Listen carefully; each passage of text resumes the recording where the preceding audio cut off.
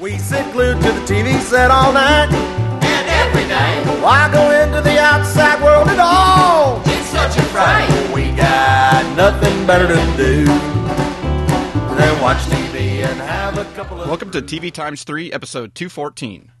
On this episode, we've got some news, and then we'll be discussing Amazon's 2014 pilots. Wow, that sounds like they have a lot of pilots. There's only 5 of them. And then we'll be talking about some recent episodes of Revenge, Sherlock, The Big Bang Theory, and Almost Human, plus some TV on DVD picks at the end. You can find the full show notes with start times for each segment at tvtimes3.com/214. I'm Jason the TVaholic from tvaholic.com, and this week I have joining me Kyle Nolan from NoReruns.net. And Wayne Henderson from MediaVoiceovers.com and UnderTheDomeRadio.com. All right. Thank you both for joining me this week. Absolutely. Great to be here. It's great to have the voice of Wayne on the... It's going to make the podcast sound really good. This I know. In a world where we can podcast about whatever we want. And to start up with, we'll head into the news.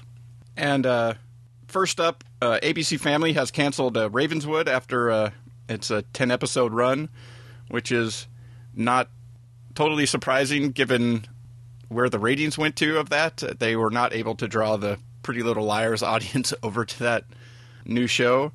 And while I kind of liked what they were doing on that show a little bit, it just never made sense to me as a spin-off of Pretty Little Liars with the whole supernatural angle of this show, and there being nothing supernatural about Pretty Little Liars, but they take place in towns that are just like an hour away from each other.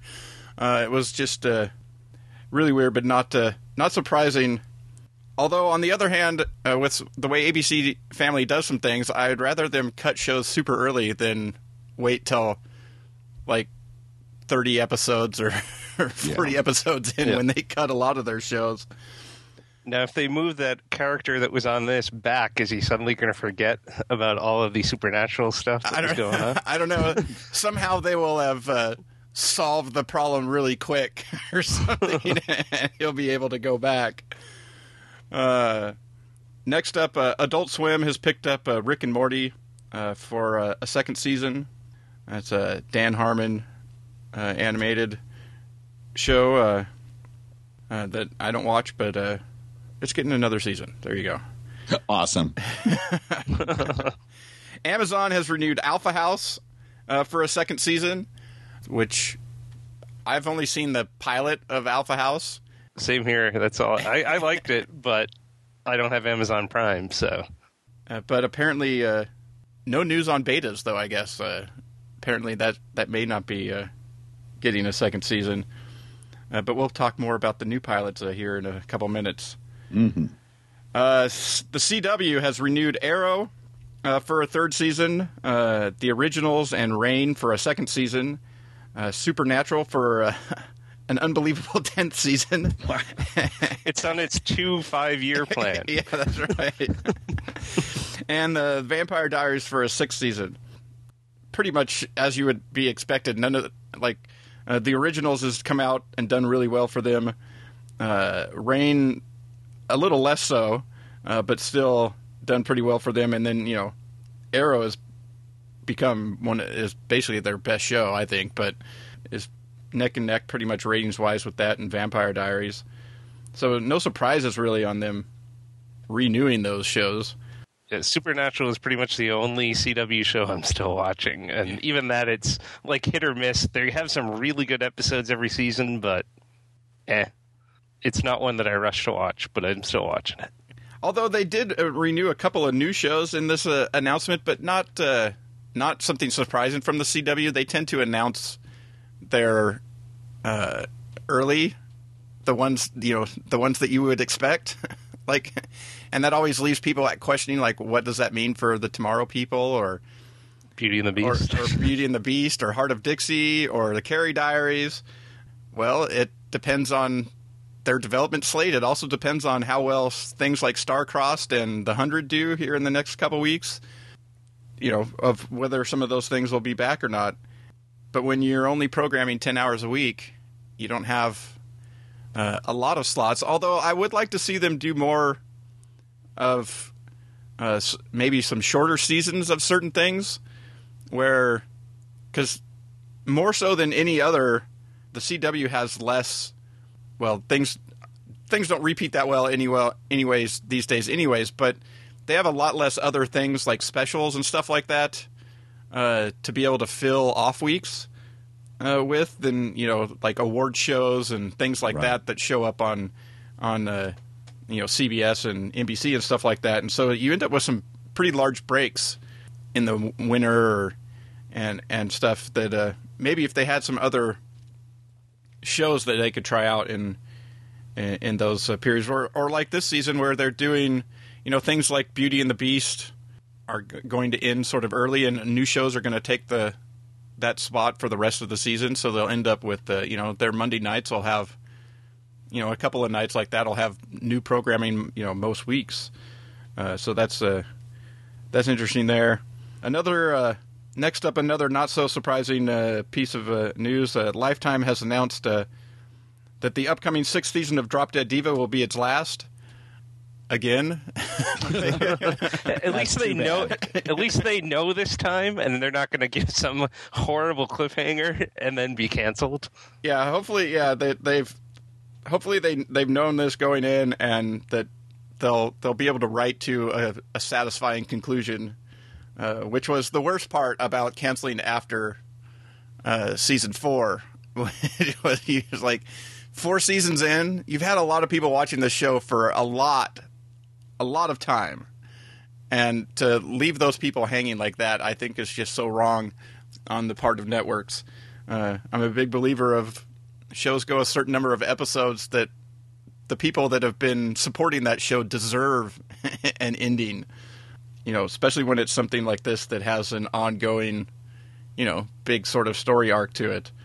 So Jason and Kyle, were you left in the dark and stressed out that you might not ever find out what's going on Drop Dead Diva?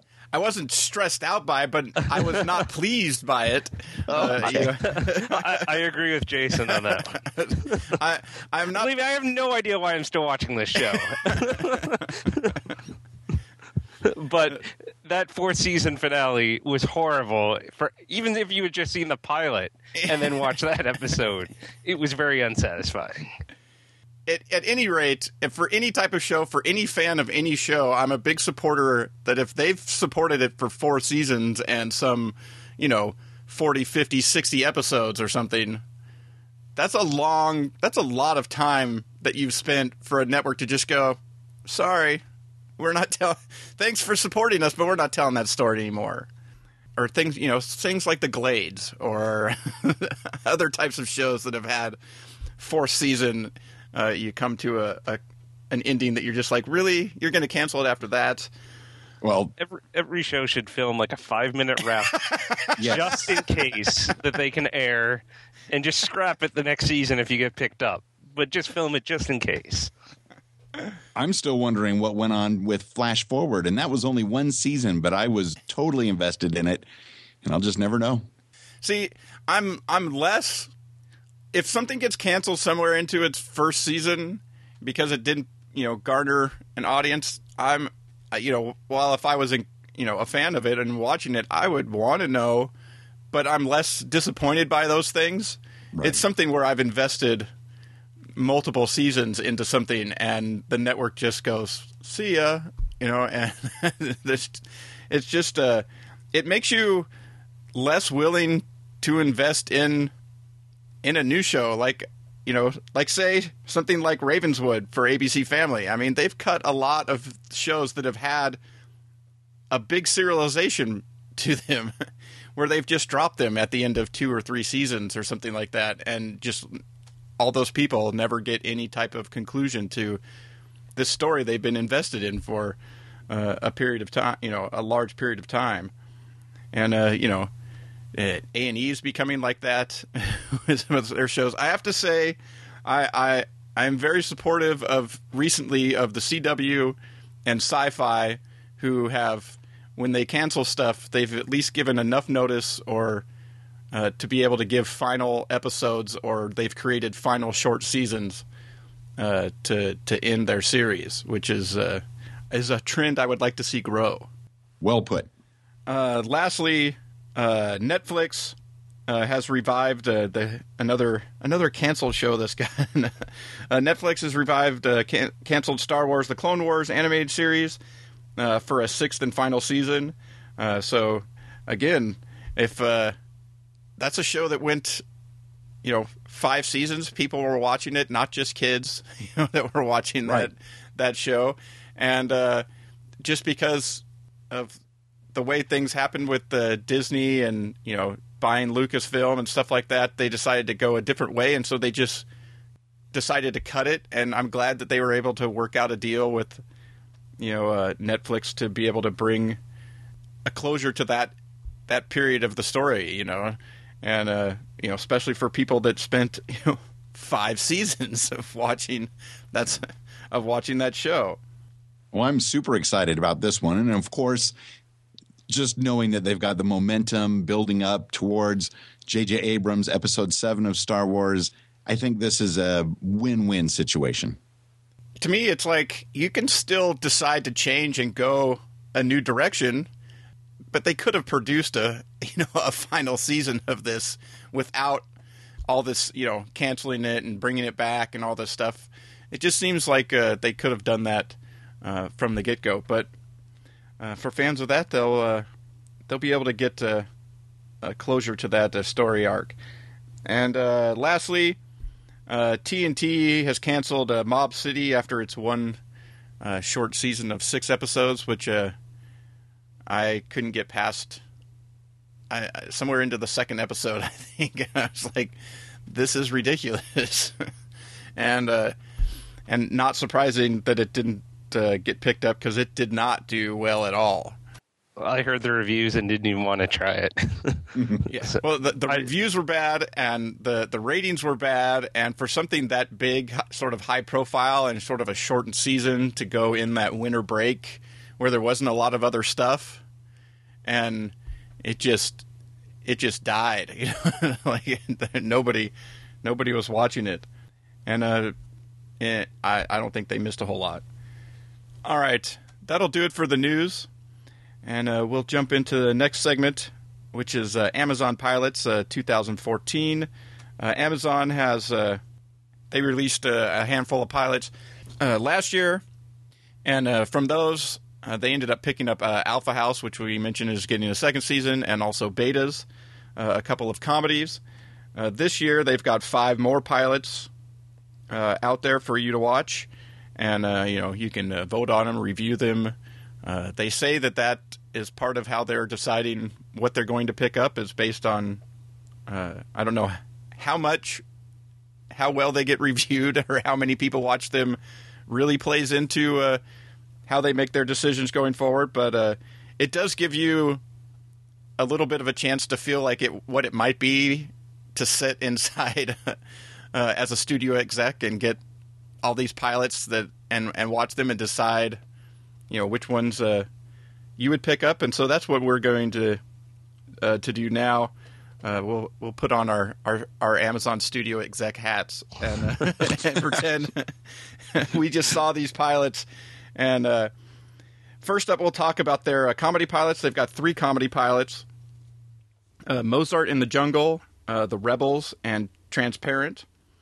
And quick question. Those were supposed to be comedies? Yes. Yep. Oh. The last one.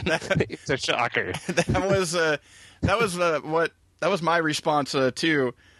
From those, The Rebels is the one that looked most like a comedy. Like, it felt most like it was trying to be funny, at least. It felt sort of sitcom-y. But we'll start out with Mozart in the Jungle, which is set in the world of the New York Symphony, sort of behind in and around some of the people there, which I think is an interesting idea. I like the idea of it as it being a story, or but it felt more like a drama almost, or a dramedy, almost even like if it just would have been like 10 minutes longer, that it would have been like an hour. What would have been the amount of time for like an hour drama. I like the idea of it in that it was a show not set in a hospital, or Police station, a police firehouse. station, police station, or law firm, type of thing. It was something set in a different world. I like those type of things where you explore, you explore some of the same human drama, but in a different backdrop.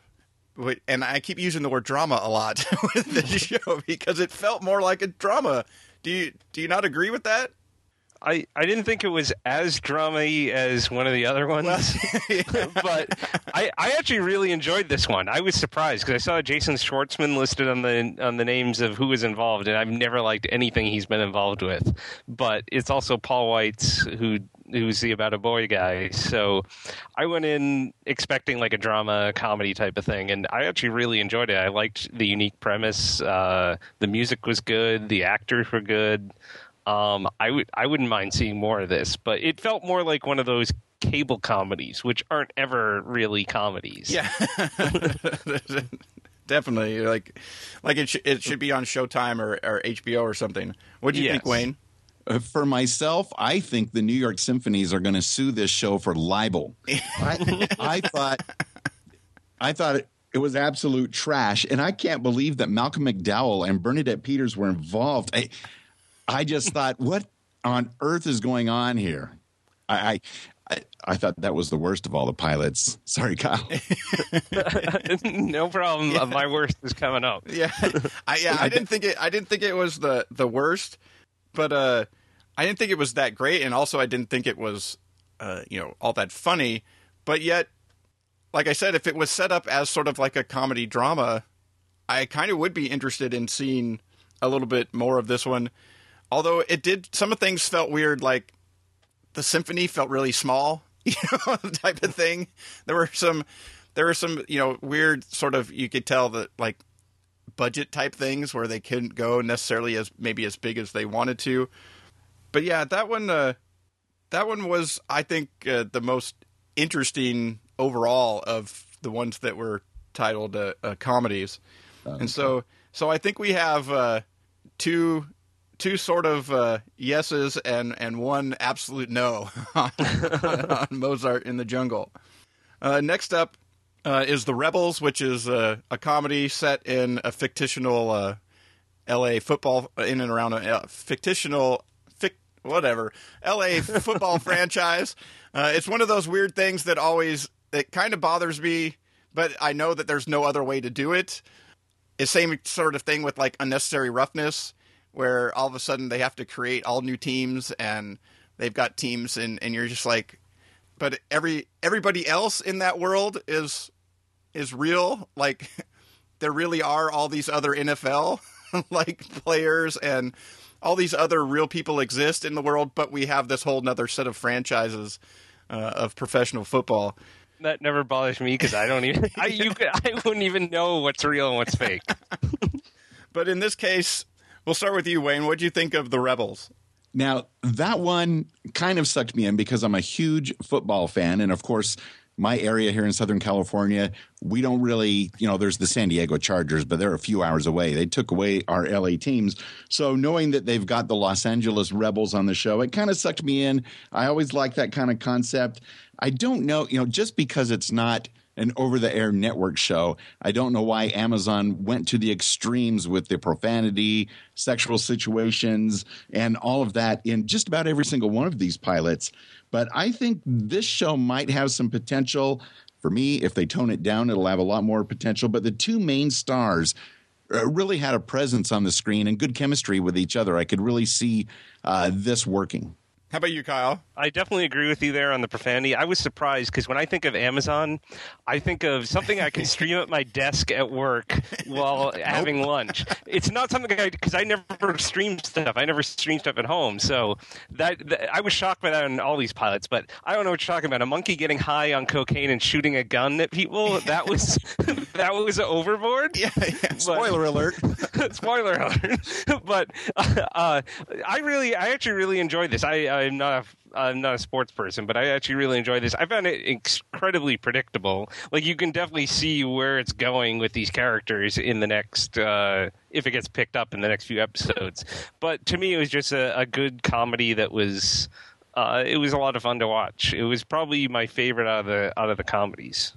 For me, this is the one I would say is the most deserving of the title of comedy. Like, out of the three, is at least it looked and felt like a comedy, and I didn't find a lot of it funny, and some of the stuff was just like way over the top, like you mentioned the monkey stuff, and it was that all that type of stuff was just ridiculous. It really bothered me. I love Natalie Z. She's great. In everything. Justified, The Following, Under the Dome, wherever she pops up, I'm more than happy to watch her. But this character of being a former cheerleader that became the wife of, the owner of a pro football team, the whole thing around her calling uniforms costumes, and, I was like, it just, I hated that so much just because I didn't believe it. I didn't believe anybody that had been a pro football cheerleader and had then lived for years with the owner of a pro football franchise would not know what they were called. That just felt like they were trying to make her dumber than she needed to be as a character. She could have still known a little bit about football and not been a huge football fan and not known the business of football and not been a good business person, and the story arc would have still worked. But they seemed to have needed to try and make her like this dumb cheerleader that knew nothing. And I was just like, that whole story point just, it sort of took me out of it. I didn't buy it. Maybe it's because I've seen her in other things where she's much smarter or something. I don't know, but it was the one that I could see had the most potential to be a comedy. That situation, they could find a lot of, they could have a lot of fun with inside the pro football type of thing, the old boys network type of thing. But they kind of went over the top with some of that stuff too. But then, some of the profanity and some of the situations, a lot of these things seem to have started out with within the opening segment. They hit you in the face with something. You're like, oh, okay. Yeah. I guess that warning at the beginning was real. That wasn't part of the joke. Yeah, of what was coming. So with the, I think we have three sort of yeses for the Rebels. Yeah. Yeah. And lastly, on the quote-unquote comedy front was Transparent, which when it started playing, I thought I had accidentally clicked onto some low-budget independent movie because that's what it felt like. That horrible, even the title sequence was bad. I was like, really? It didn't feel like a TV show. No. Episode. It felt, and it just sort of went from, the way things cut from one scene to another. And then the story that they're telling, I was like, how did, other than it being a half hour, how did this get classified as a comedy? I mean, it was the most drama of the comedy pilots. What'd you think, Kyle? I thought this was definitely the worst out of all the pilots to me. I applaud them for trying to go for some new subject matter that probably has never been covered in a drama or a comedy before. But overall, I mean, they had a really good cast, but it was just awful. It was slow. None of the characters I could even relate to or even liked. And it's plus, like you said, this one, nudity right off the bat when the thing started. It's this is nothing I would ever sit there and watch at work, and it wouldn't be anything I'd really want to sit down and watch anytime. It was just depressing, and and not a comedy whatsoever. Those are words you want to hear when describing a comedy.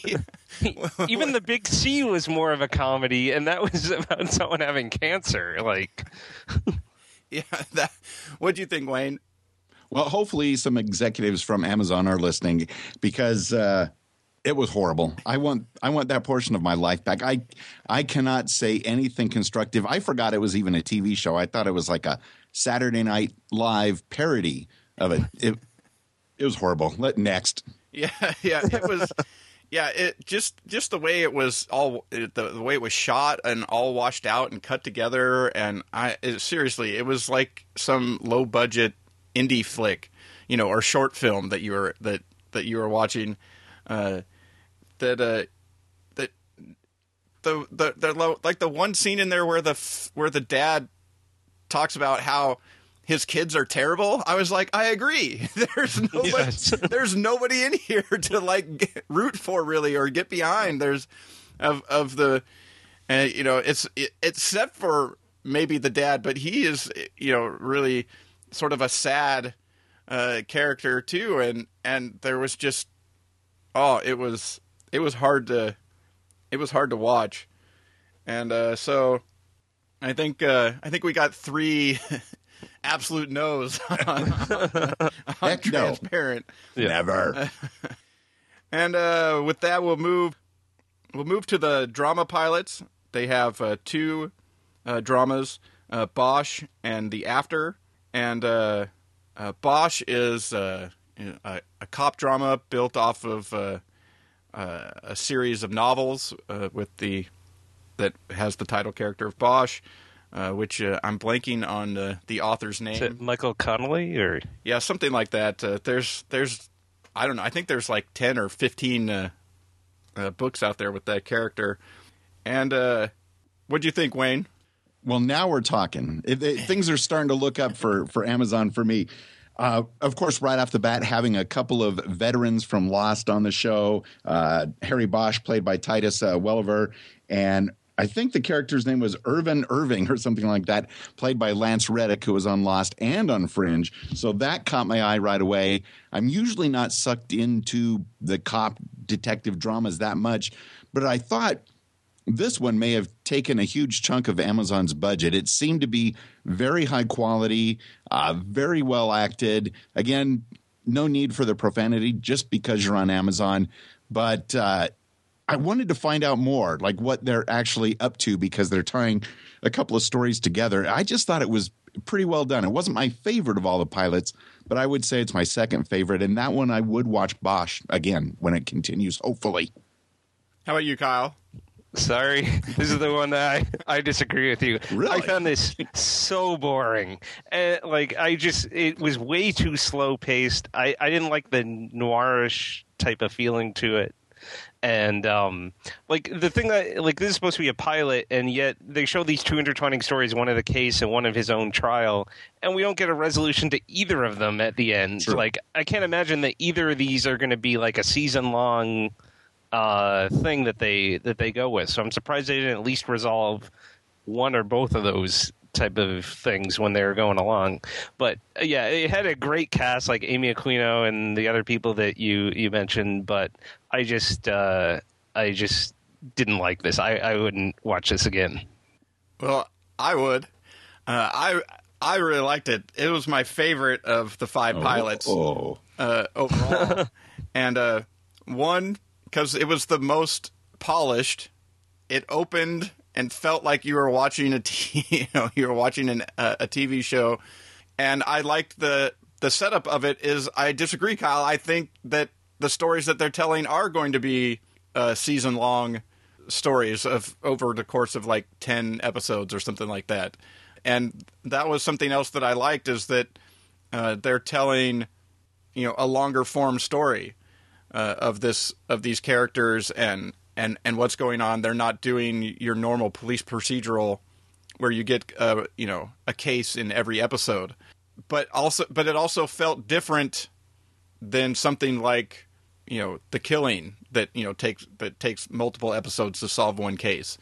It It felt different than something like that they weren't necessarily going to hang you out to dry with red herrings and all kinds of stuff. That it was more about the Bosch character himself and how he, deals with these situations and some of the people around him. And I really liked it. It was a little slow. They probably could have cut out about 5 scenes of people smoking. And, Yes. and there still might have been too many of them. But overall, it had the best cast. From top to bottom, like almost everybody that appears in it, you've like recognized from something else. So I really liked it. And when it came to an end, it did, leave you with, without a resolution, but it also left me going, oh, I wish I could watch the next episode right now. And none of the other ones did that. Oh, I disagree. Well, we haven't talked about the last one yet, but So we got on Bosch, we have 2 for and 1 against it coming back. And lastly, the After, which is the Chris Carter from the creator of the X-Files, his latest foray into TV. And we'll start with you, Wayne. What did you think? This was my favorite of the bunch.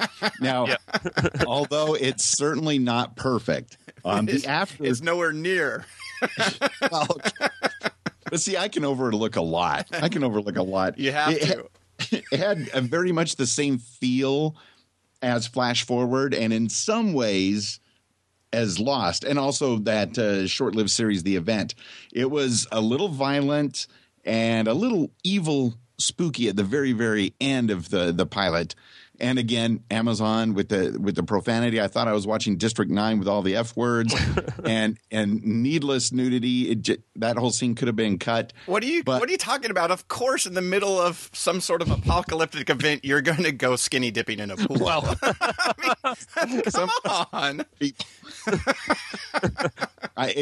Again, I said pointless, totally unnecessary. But the story has me sucked in. Much like how Bosch was for you, Jason. I really want to see the next episode. I want to see what is behind this. Why do these people all have the same birthday? What's with the other mysteries? I don't want to give out too much in the spoiler realm if someone hasn't seen it yet. But I think they could polish this up a bit more, and I want to see what happens. I will be watching and hoping they tone it down at least a little, though I doubt they will. How about you, Kyle? I completely agree with Wayne on this one. This was my favorite. Just right from the start, it reminded me a lot of that Survivors show from a few years back where you get all these weird people from all different walks of life, like all thrown into this thing where they now have to survive together and help one another. You want to know what the quote-unquote event is, even though I don't really want to equate it to that. I thought it was really well done. It was suspenseful. The twist, the weird supernatural stuff at the end, I'm not really completely sold on that, but I like that there's all these mysteries that they introduce. Like, you want to find out how all these people are related, what's really going on, what happened. And it looked like they threw a ton of money at this thing because the special effects look good. Like, crowd scenes, tons of people in, I wasn't expecting that when they started off just a very small cast, stuck in an elevator, and then they blow it up to much bigger thing near the end. But I thought this was great. This is easily my favorite, and I definitely want to see this one get picked up. I have to disagree with both of you. Wow. Let's hear it, Jason. Well, from sort of a mystery sort of standpoint, there's some interesting things. But from the characters that they set up, just completely terrible, and some bad acting from some people that I've seen in better things, and just they don't show it, and it felt low budget. That's the complete opposite of what I felt. It felt so low budget. I like the way it started out small. That sort of mystery, what's going on, something happens, they get out of the elevator, they're trapped. But when she finally makes it out, yes, they give you sort of one sort of big sort of scene of some people, but for the most part, they show her looking at things that they never show you.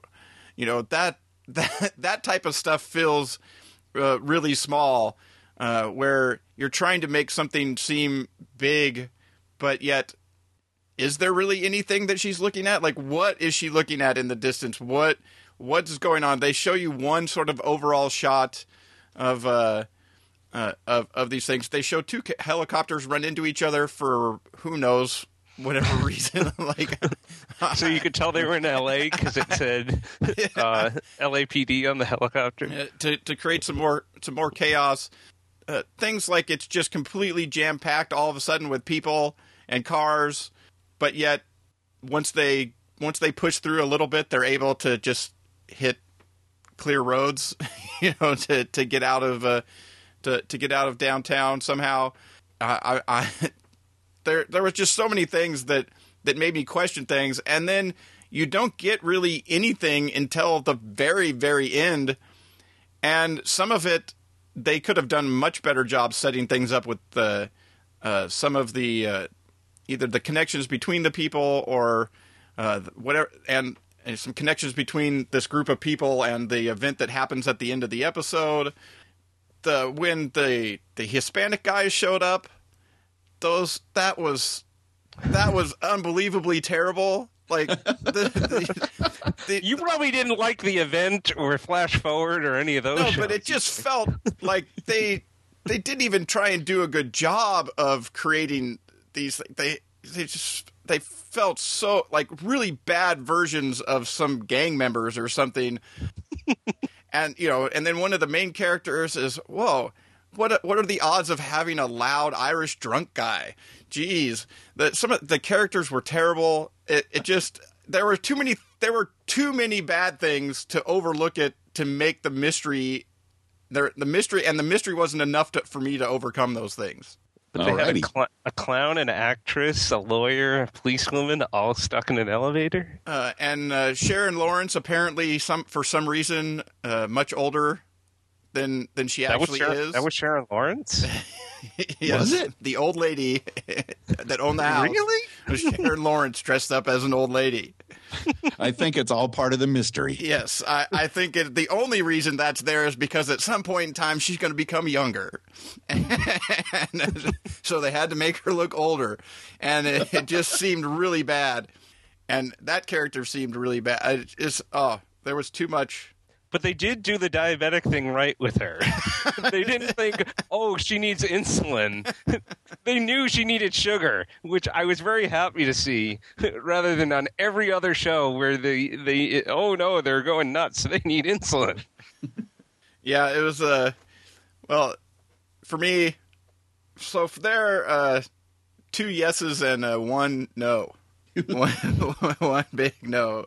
So, overall, I think there was, on an overall basis between the three of us, there was a couple of the comedies and both of the dramas we'd like to, on an overall basis, that we'd like to see. But for me, most of all, I would like to see them pick up Bosch. That's the one I'd like to see go forward. I think the most out of all of those. How about you, Kyle? Which one would you like to see the most out of? Definitely the After for me. And Wayne, you said that one was your favorite as well. Yeah, I would go with the After. Have they said if they're only going to pick up one, or might they pick up two, and then we could get Bosch as well? Maybe if they were to pick up the After and they could give it a little more budget or something, that maybe it could improve some of those problems that it had in the first episode. But if you've out there, if you've watched the Amazon pilots, let us know which ones you'd like to see Amazon pick up this year. I assume that they'll pick up at least 2, like they did last year. Who knows? I would like to see them pick up a drama or something. I think either the Bosch and the After, to a lesser extent, could get them a little more press on a larger scale than some of their comedies did. Picking those up because you've seen with like Netflix, they've gone big into these couple of big dramas that have really hooked people and able to get more press for their original offerings out of that type of stuff. Yeah, they could be taken a lot more legitimately because the comedies do not hold a candle to The Big Bang Theory. So focus on the dramas. The fanboys will love it. Now, did they even have any drama pilots last year, or was it all comedies? Well, they had things like Zombieland, which was like an hour long version of the show. I can't remember I don't think that was just a half hour. I can't remember exactly, but it seemed like they had even more.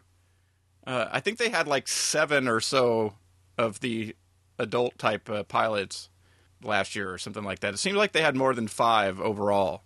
But other than Zombieland and the 2 that they picked up, I don't remember them at all. They had one musical one. I remember that. It was like a musical sitcom, which was terrible. Yeah, there was I can't even, I can't even remember. So that tells you it's the quality of stuff that they kind of had. I think this is overall, I think it's even from the ones I didn't like, I think it's a step forward for Amazon. I think a lot more recognizable faces in the cast of these shows, and a lot more either based on things, like Bosch based on a book series, or things coming from, recognizable producers like Chris Carter. I think there's a lot more behind some of these pilots than they had last year as well. Yeah. All right. I think that'll do it for talking about the Amazon pilots, and we'll head to the primetime segment. And Kyle, you can take a couple minutes off here as Wayne and I talk about it. First up is Revenge. Season 3, Episode 13, Hatred, was the last episode that aired a few weeks ago. And Wayne podcasts on TV Talk about Revenge, don't you? Isn't that correct? Yes, I do. Myself and my co-host Troy. Yeah. See, I was trying to up the ante and make it 3 guys talking about Revenge, but I just couldn't make it happen. Kyle doesn't watch. I watched the episode and I couldn't believe how much has changed. I didn't recognize half the characters, because the last time I watched was halfway through season 2, and there's like a whole new cast of characters. Yeah, they've done away with a few people, and there's some new people around. But what do you think of this season of Revenge so far, Wayne, and where we left off here in Hatred? Well, this is my Sunday night guilty pleasure TV show. Troy and I have even mentioned that on our show. I really think this season 3 that the producers went back to make it feel more like season 1, even though a lot of the characters are different, like you mentioned, Kyle. And this was the kind of winter finale episode before taking all the time off for the Olympics and everything like that. And they really threw in a lot of different things that hopefully we get resolutions on. All of a sudden we find out that Emily has been blacking out. And for the first time ever, we get some actual sympathy for Victoria Grayson. We learn the supposed truth behind her being raped as a teenager when she became pregnant with Patrick. And so some sympathy there. And then, of course, the huge cliffhanger at the end is she's not really sleeping with Papa Grayson. What is going on there? Yeah, they've got a lot of stuff going. I definitely think that they sort of went back to basics. The second season suffered from what a lot of shows suffer from, where they thought they needed to get bigger. Right. They thought they needed to go bigger, and they had this whole big conspiracy thing behind that, and then basically they finally just, for the most part, between last season and this season, just did away with it.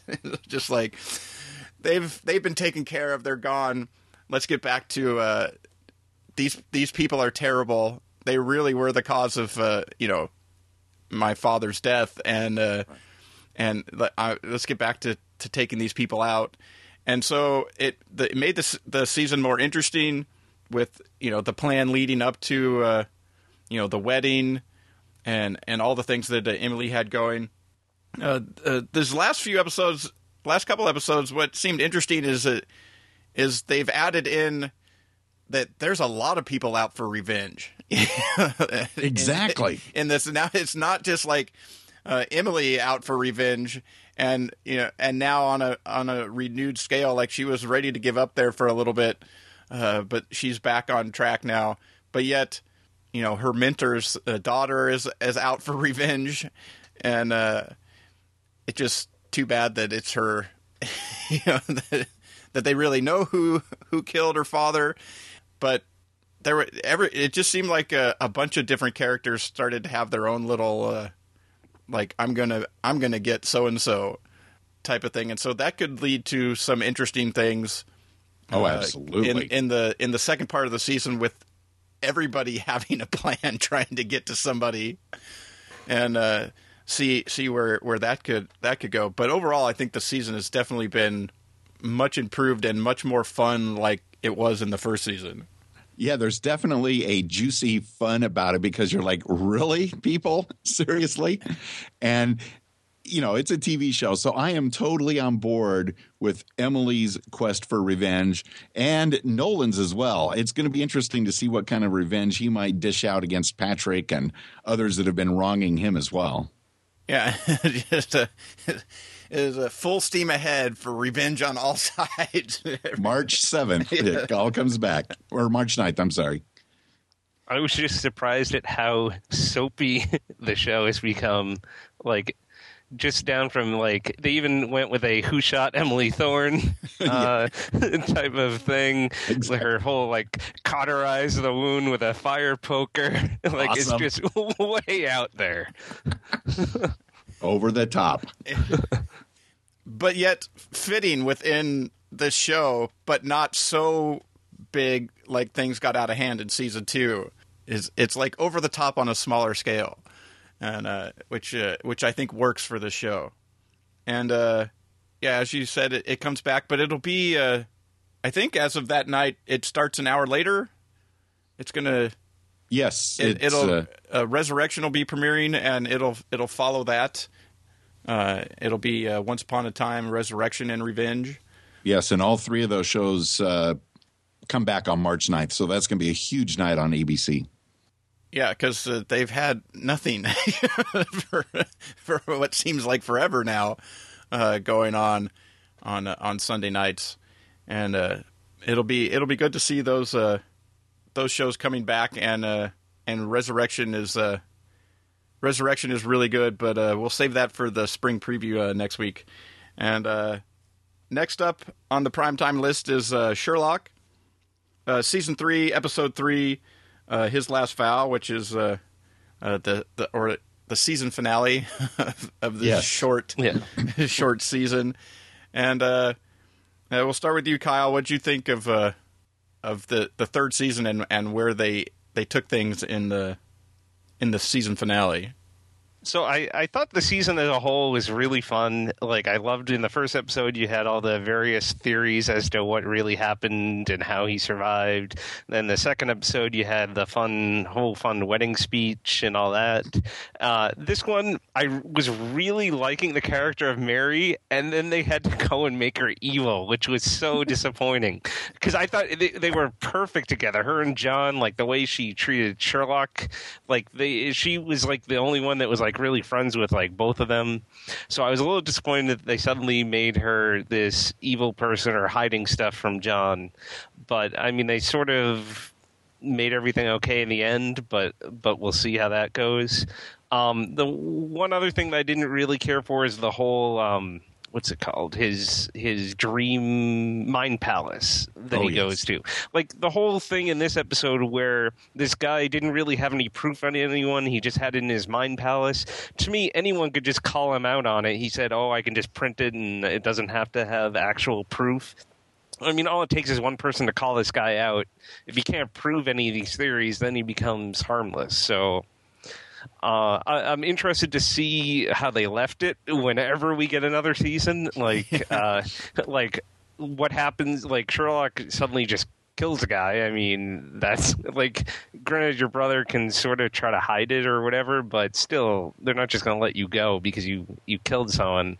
And the whole thing with Moriarty, maybe he's not so dead. I don't know how that happened. You could start a whole another round of theories on how he survived. Exactly. But it'll be interesting to see what they do when they come back in whoever knows how many years that happens. Yeah, well, if they actually bring back Moriarty and he's not actually dead, they need better than some they need to give it an actual way that happened. Like, Yeah. they can't have just the fun that they did, like in the first episode, where they give you multiple theories and they never really tell you how he did it. True. They can't go that route with something like when you see somebody shoot themselves and bleed out. Yeah. They need to give a really good explanation for how that was faked, or how that really wasn't him, or whatever. Going forward, what'd you think, Wayne? Well, I'm going to totally agree with both of you on those points. The whole Moriarty thing at the end, it kind of disappointed me because I find it impossible unless they're going to go insane with alternate universes, which is not Sherlock's way of doing things.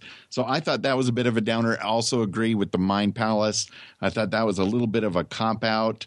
But on the other hand, I thought the entire season 3, even though it was 3, 90-minute episodes, I thought it was brilliant. I think the acting is beyond fantastic. The production is top-notch, very clever. In my opinion, Sherlock is must-see TV. It's just a whole different level of television, and the actors are just fantastic. And like you said, it might be at least a year and a half till we get the next season or series of it. But I loved it. It's just amazing. And I was totally stunned that Sherlock did actually shoot that guy at the end, because, you know, in California, I mean, in America, it's a little more common on crime shows. But, you know, for the British law enforcement folks to do something like that, even somebody like Sherlock, that really was just, I was floored. Yeah. As a situation, of something that they would need to get him out of, I was sort of surprised, but I knew he was going to shoot the guy from when he asked John if he had his gun with him before they left, after he drugged his family. But I also basically thought that this guy was so smart, and he had this mind palace that he kept all this, that he, you know, access to all this information in, but yet he was dumb enough to tell somebody that he didn't actually have any backup copies or anything, that it actually was all in his head. So of course, if you shoot him, it all goes away. I thought that was just really dumb for somebody that was supposed to be sort of a pretty smart, you know, formidable bad guy, to just sort of, I guess like you, Wayne, he didn't think that anybody was going to just shoot him either. Good point. But I thought the whole time as he's telling him this, I was just going, well, you just kill him and he's gone. For a second, I thought that like Sherlock's brother was going to be like, he had figured something out and realized whatever, and they were going to take him out, and it was all going to be solved that way. But they ended up, you know, having Sherlock do it, which was a little weird. But then, you know, to sort of get him out of it, they're like, well, we're going to end up sending him on this mission that they had mentioned beforehand he wasn't likely to come back from, because it was that dangerous. But Right. then you get the Moriarty stuff, and they're like, oh, turn the plane around. We need the brain of Sherlock Holmes back on you know, British soil to take care of this. And, you know, so of course in the next season he can take care of that, and then all will be forgiven, and they can go into whatever they'll do for the 5th season. But overall, I really liked the last episode, because it was more of an actual sort of mystery over the course of the whole episode. You know, like the wedding episode, it had a mystery, but it had like a lot of different parts, and then they kind of came together at the end. And then the first one had a mystery, but there was a lot of setup of getting them sort of back together, and so the mystery felt a little smaller there too. This one felt the most like, you know, some of the episodes from the previous seasons, where the whole episode was really about this stuff. I kind of liked the idea that they expanded the Mary character even more. I liked from the beginning that they went away from the possibility of the Mary character being the drag on the situation, like the always complaining about John going off with Sherlock or something like that. Yeah. I like that they didn't do that. I like that they created a character where she really liked Sherlock. She was even helped out in different occasions. But I also like that they set the that they set the groundwork for that. This is something that they had in mind for a while now. Even in shortened seasons, they've set the groundwork from the very first episode that she was introduced, and all the way till now with all the different things that, Sherlock goes all the way back and puts those things all together to figure out that why she was doing what she was doing. I also like that they had both befriended the same woman for the same purpose, which was to get access, to this guy's place, to his office.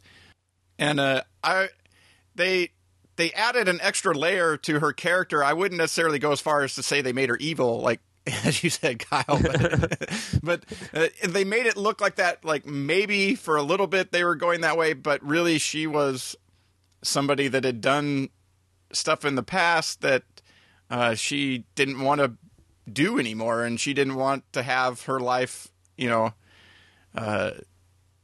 ultimately you would think that if you were trying to hide that you may not hang around Sherlock, but because the guy He might figure it out. Guy's bound to figure stuff like this out. But all those little type of things aside, it was a fun season, and it's one of those where you wish it was more, but also if it was more, it might be, it might become less. Although it would be nice if they could figure out a way to do these short seasons on a little bit quicker scale than, 2 years away for the, if they Agreed.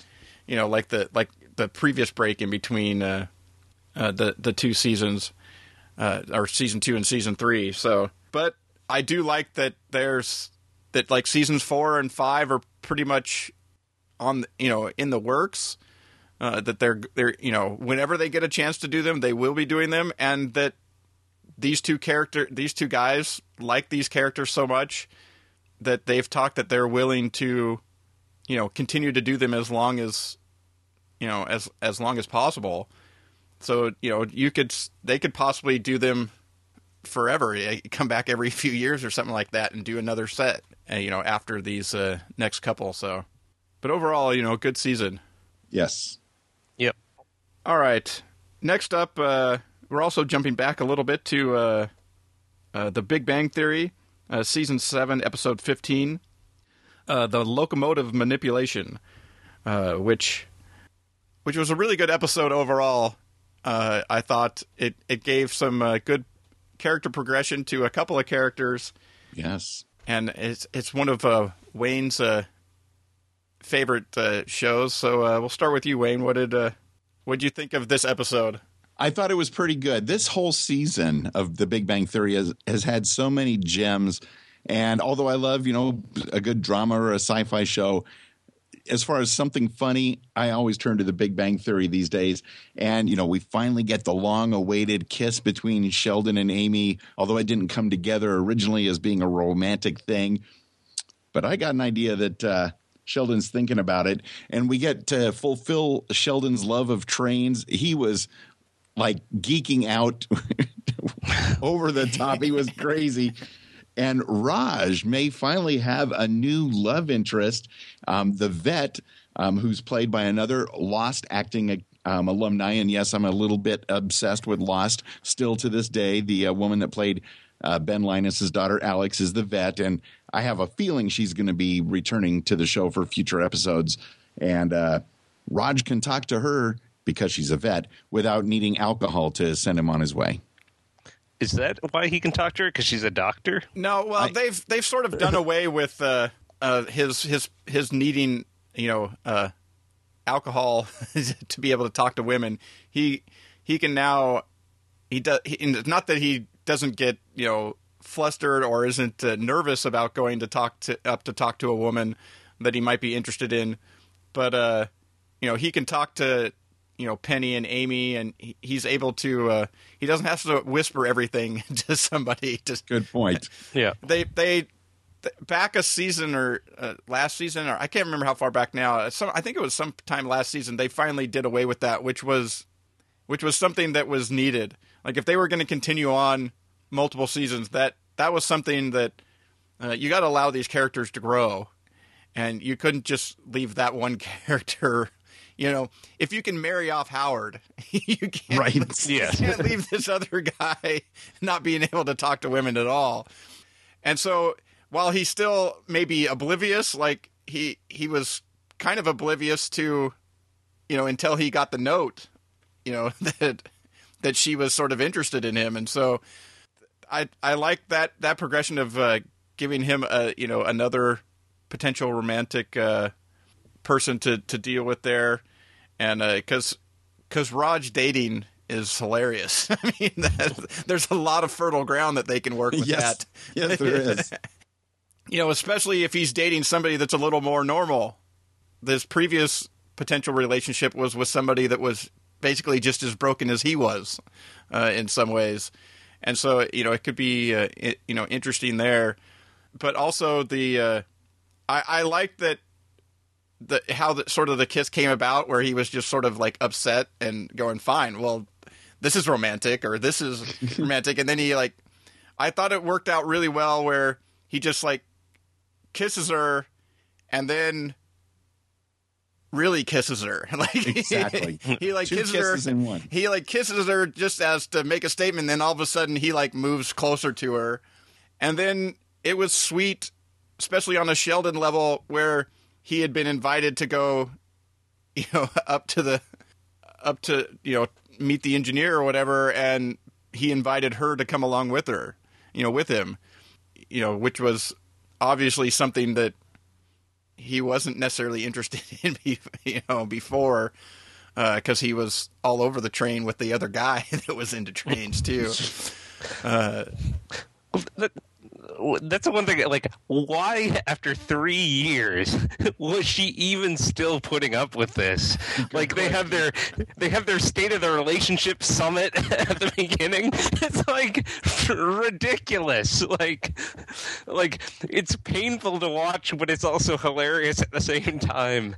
Like, you just like, why is she putting herself through all this? She calls him her boyfriend, but it's like more of a business arrangement than anything else. Well, it's kind of been that way, and I think they're starting to progress it a little more. They have, a little bit in the past, but I think it's also the reason she kind of puts up with it is ever since she was introduced sort of as the female Sheldon. But the twist on her character is that she was actually interested in stuff that like Penny likes. That was always interesting. It's like she was sort of like a female Sheldon, but she was super interested in being like friends with somebody like Penny and things that she's into. And so it was always an interesting character that they sort of created there. And so you could see her still sticking around, but it makes for some, I mean, she gets some of the best lines now. But I think going forward here that they can move things along maybe a little quicker or something like that. But the one thing I've liked in Big Bang Theory is while occasionally they reset things and then try and come back to them, for the most part in the last couple seasons, they've really begun to allow their characters to progress. In a lot of sort of the Chuck Lorre sitcoms, as they go long term, they tend to try and reset back to normal, or like what they were in the beginning. They've done that for years they did that for years on like 2.5 Men and other shows, and that's the thing I like finally about. They did that for a while, with like Penny and Leonard. They would get them together and then they'd break them apart, and now they've decided to finally just leave them together and continue to move forward there. And yet the show still works. You can allow your characters to grow, but they can still get into the same wacky and funny situations that these characters would get into. That's why I like a show like Mom, from same type of thing, is that even in the short run, they've allowed those characters to show growth, and it looks like they're actually telling character stories that they're telling within these comedies. And those types of comedies are more interesting to me. It's Like proof that it can be done. Like Transparent, they are telling stories. Oh, wow. Well, but you gotta have comedy too for that to. Oh, one minor detail. All right, and lastly, in the primetime segment is Almost Human, Season 1, Episode 10. It was the 10th episode to play. Perception, which was filmed as the 4th episode of the series, and was the first one to really, really feel out of place. I don't know what you're talking about. What, just because all of a sudden he knows he has a drug problem?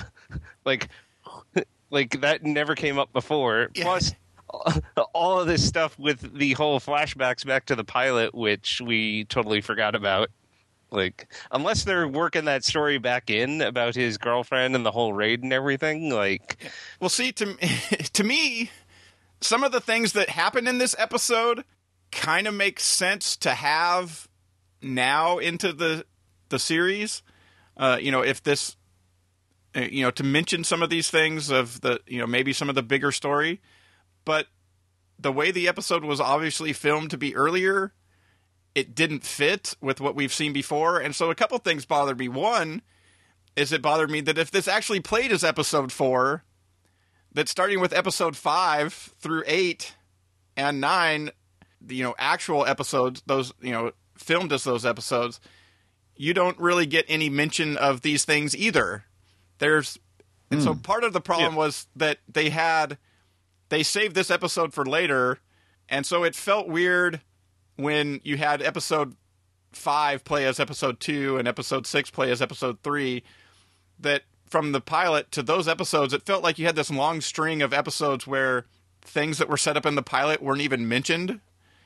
And then you had episode 3. I think it went episode 1, 5, 6, 7, 8, 3, 9, 2, 10, 2, 4, 10, 4. No, yeah. Or actually, I think 10 actually played before 9. So even those they reversed some order on things, and so, but yet this all of a sudden the way Dorian reacts to him, it seems like they're way past that. All of a sudden he's popping pills again, and you haven't seen him pop a pill in forever. That didn't work. All of a sudden he's seeing this doctor again, and the doctor mentions that he's been here 5 straight days, yet you've never seen him go to that part of town or mention the doctor in forever. It just so felt out of place. It makes me wonder, are they even going to be bringing back any of these things? Because, last week they had this whole thing about the wall and the whole new bad guy, and now all of a sudden we're going back to the original stuff with the In Syndicate and all that. Are they even going to bring back this whole raid stuff, or are they just showing this for no reason? Or are they going to hook those two together somehow, or are they two sort of separate storylines going on? Because there's some stuff about in the pilot and stuff where they're working on other types of androids and stuff like that, and so I wonder how much of these two things sort of fit together. But as a whole, this one really, really, really felt out of place. The relationship between Dorian and Kinnex has so progressed past where we are in this episode. And then tonight's episode will air, and all of a sudden, probably, there won't be anything mentioned about what happened in the last episode.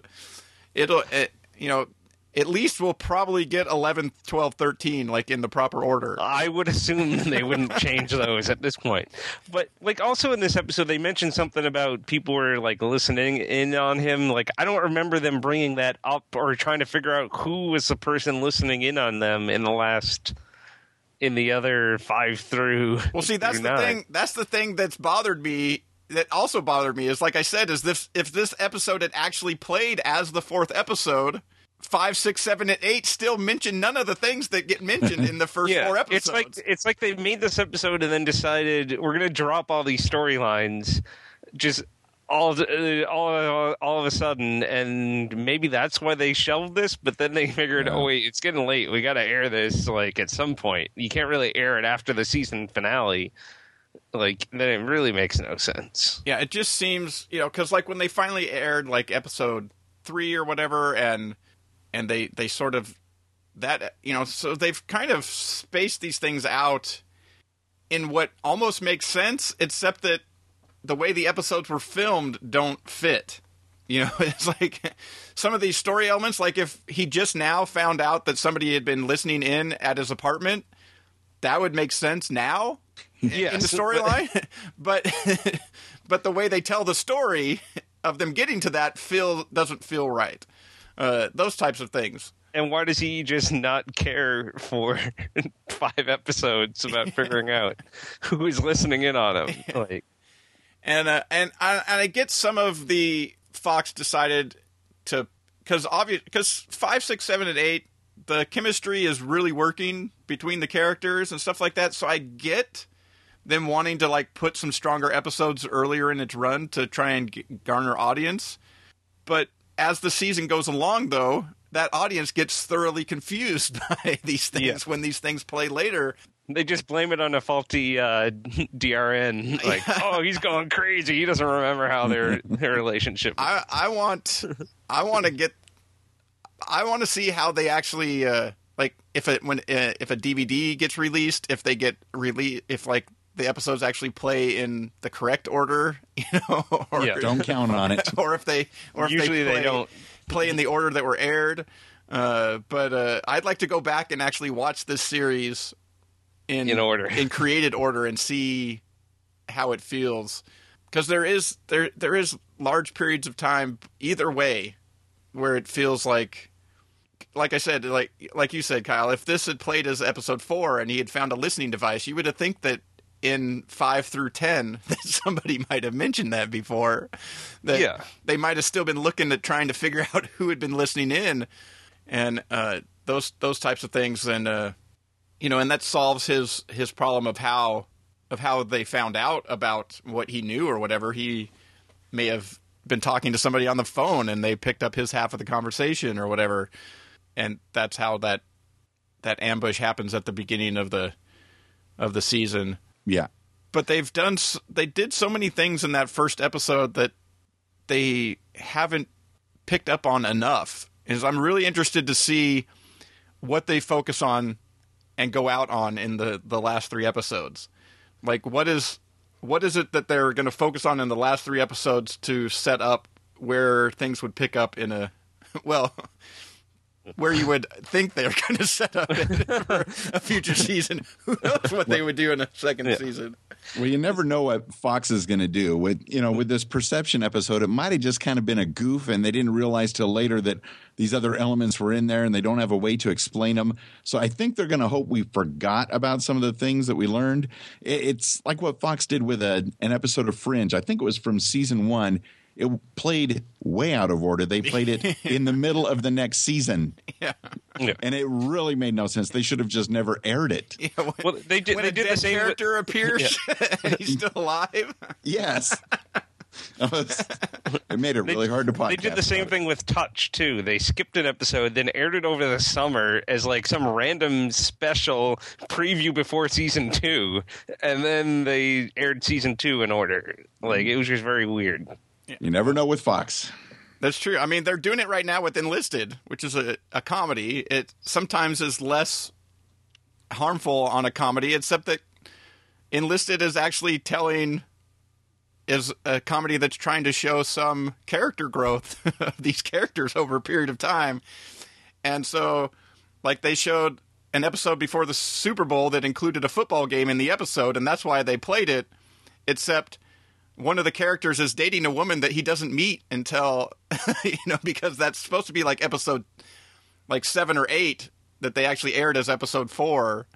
So like in the next episode, you'll see him like meet her. And then the next episode you'll see their relationship grow to the point that it was in the episode that you've seen already. Wow. So yeah, those type of things I don't get. I don't know, because especially in something like Almost Human, you would think when you're setting up this type of TV show that they've done less so, but bigger story arcs besides the case of the week, you would think that it would be more important to play those episodes in the correct order, but apparently not. But that's our primetime segment for this week. let us know if you're watching Almost Human, if you felt that this episode was as out of place as we felt it was. And with that, we'll jump to the final segment, which is TV on DVD picks for Tuesday, February 25th. Mine is Mama's Family, Season 3. It's kind of a silly little show, but I remember watching that all the time when I was younger. It was one of my favorite shows. It's sort of a character spinning off of the Carol Burnett show into its own sitcom. Really, really liked that show. And also, Law and Order Season 1 comes out on DVD as well, which is one of those shows that I remember watching with my parents. It was like, even as a young kid, like somehow they would let me stay up and watch Law and Order, which, if you think back, it was one of the more risque, type of dramas. Now it would seem tame, but back then it was one of the more risky dramas on network, television. And Kyle, how about you? So I picked a pair of comedy releases that are two very different shows. The first is Legit Season 1, which is an FX show that moves to FXX. It's a comedy starring Jim Jeffries. He plays he's a stand-up comedian. Comedy. No, it actually has. Well, it is one of those dramedy. Well, it's a comedy with heart. How about we put it that way? I was actually surprised. Like, I thought it was going to be one of these raunchy comedy type of things when I saw the ad, but I was actually pleasantly surprised by it, and I found it a lot of funny. A lot of funny. You found it a lot of funny. I found it. It had a lot of humor, and it also had that drama in it as well. And then my other pick was The Middle, Season 3. I have no idea why it's taken them this long, as Season 4 is almost over. But it's finally coming out to DVD, and that's a show that I always really enjoy. It's I know you hate Patricia Heaton or whatever her name is. I don't hate her. Okay. I've just never found the show all that funny when I've watched, but I haven't watched it a whole lot. But it's mainly the kids on that just make the show so hilarious, and so I just really enjoy that show, and I'm glad that they're finally releasing. Yeah, they're not exactly releasing it so you can catch up to get. Well, it's not one of those if there's a huge lot of character growth like others. I mean, the kids get older, but it's not. You're not really missing a lot. And Wayne, how about you?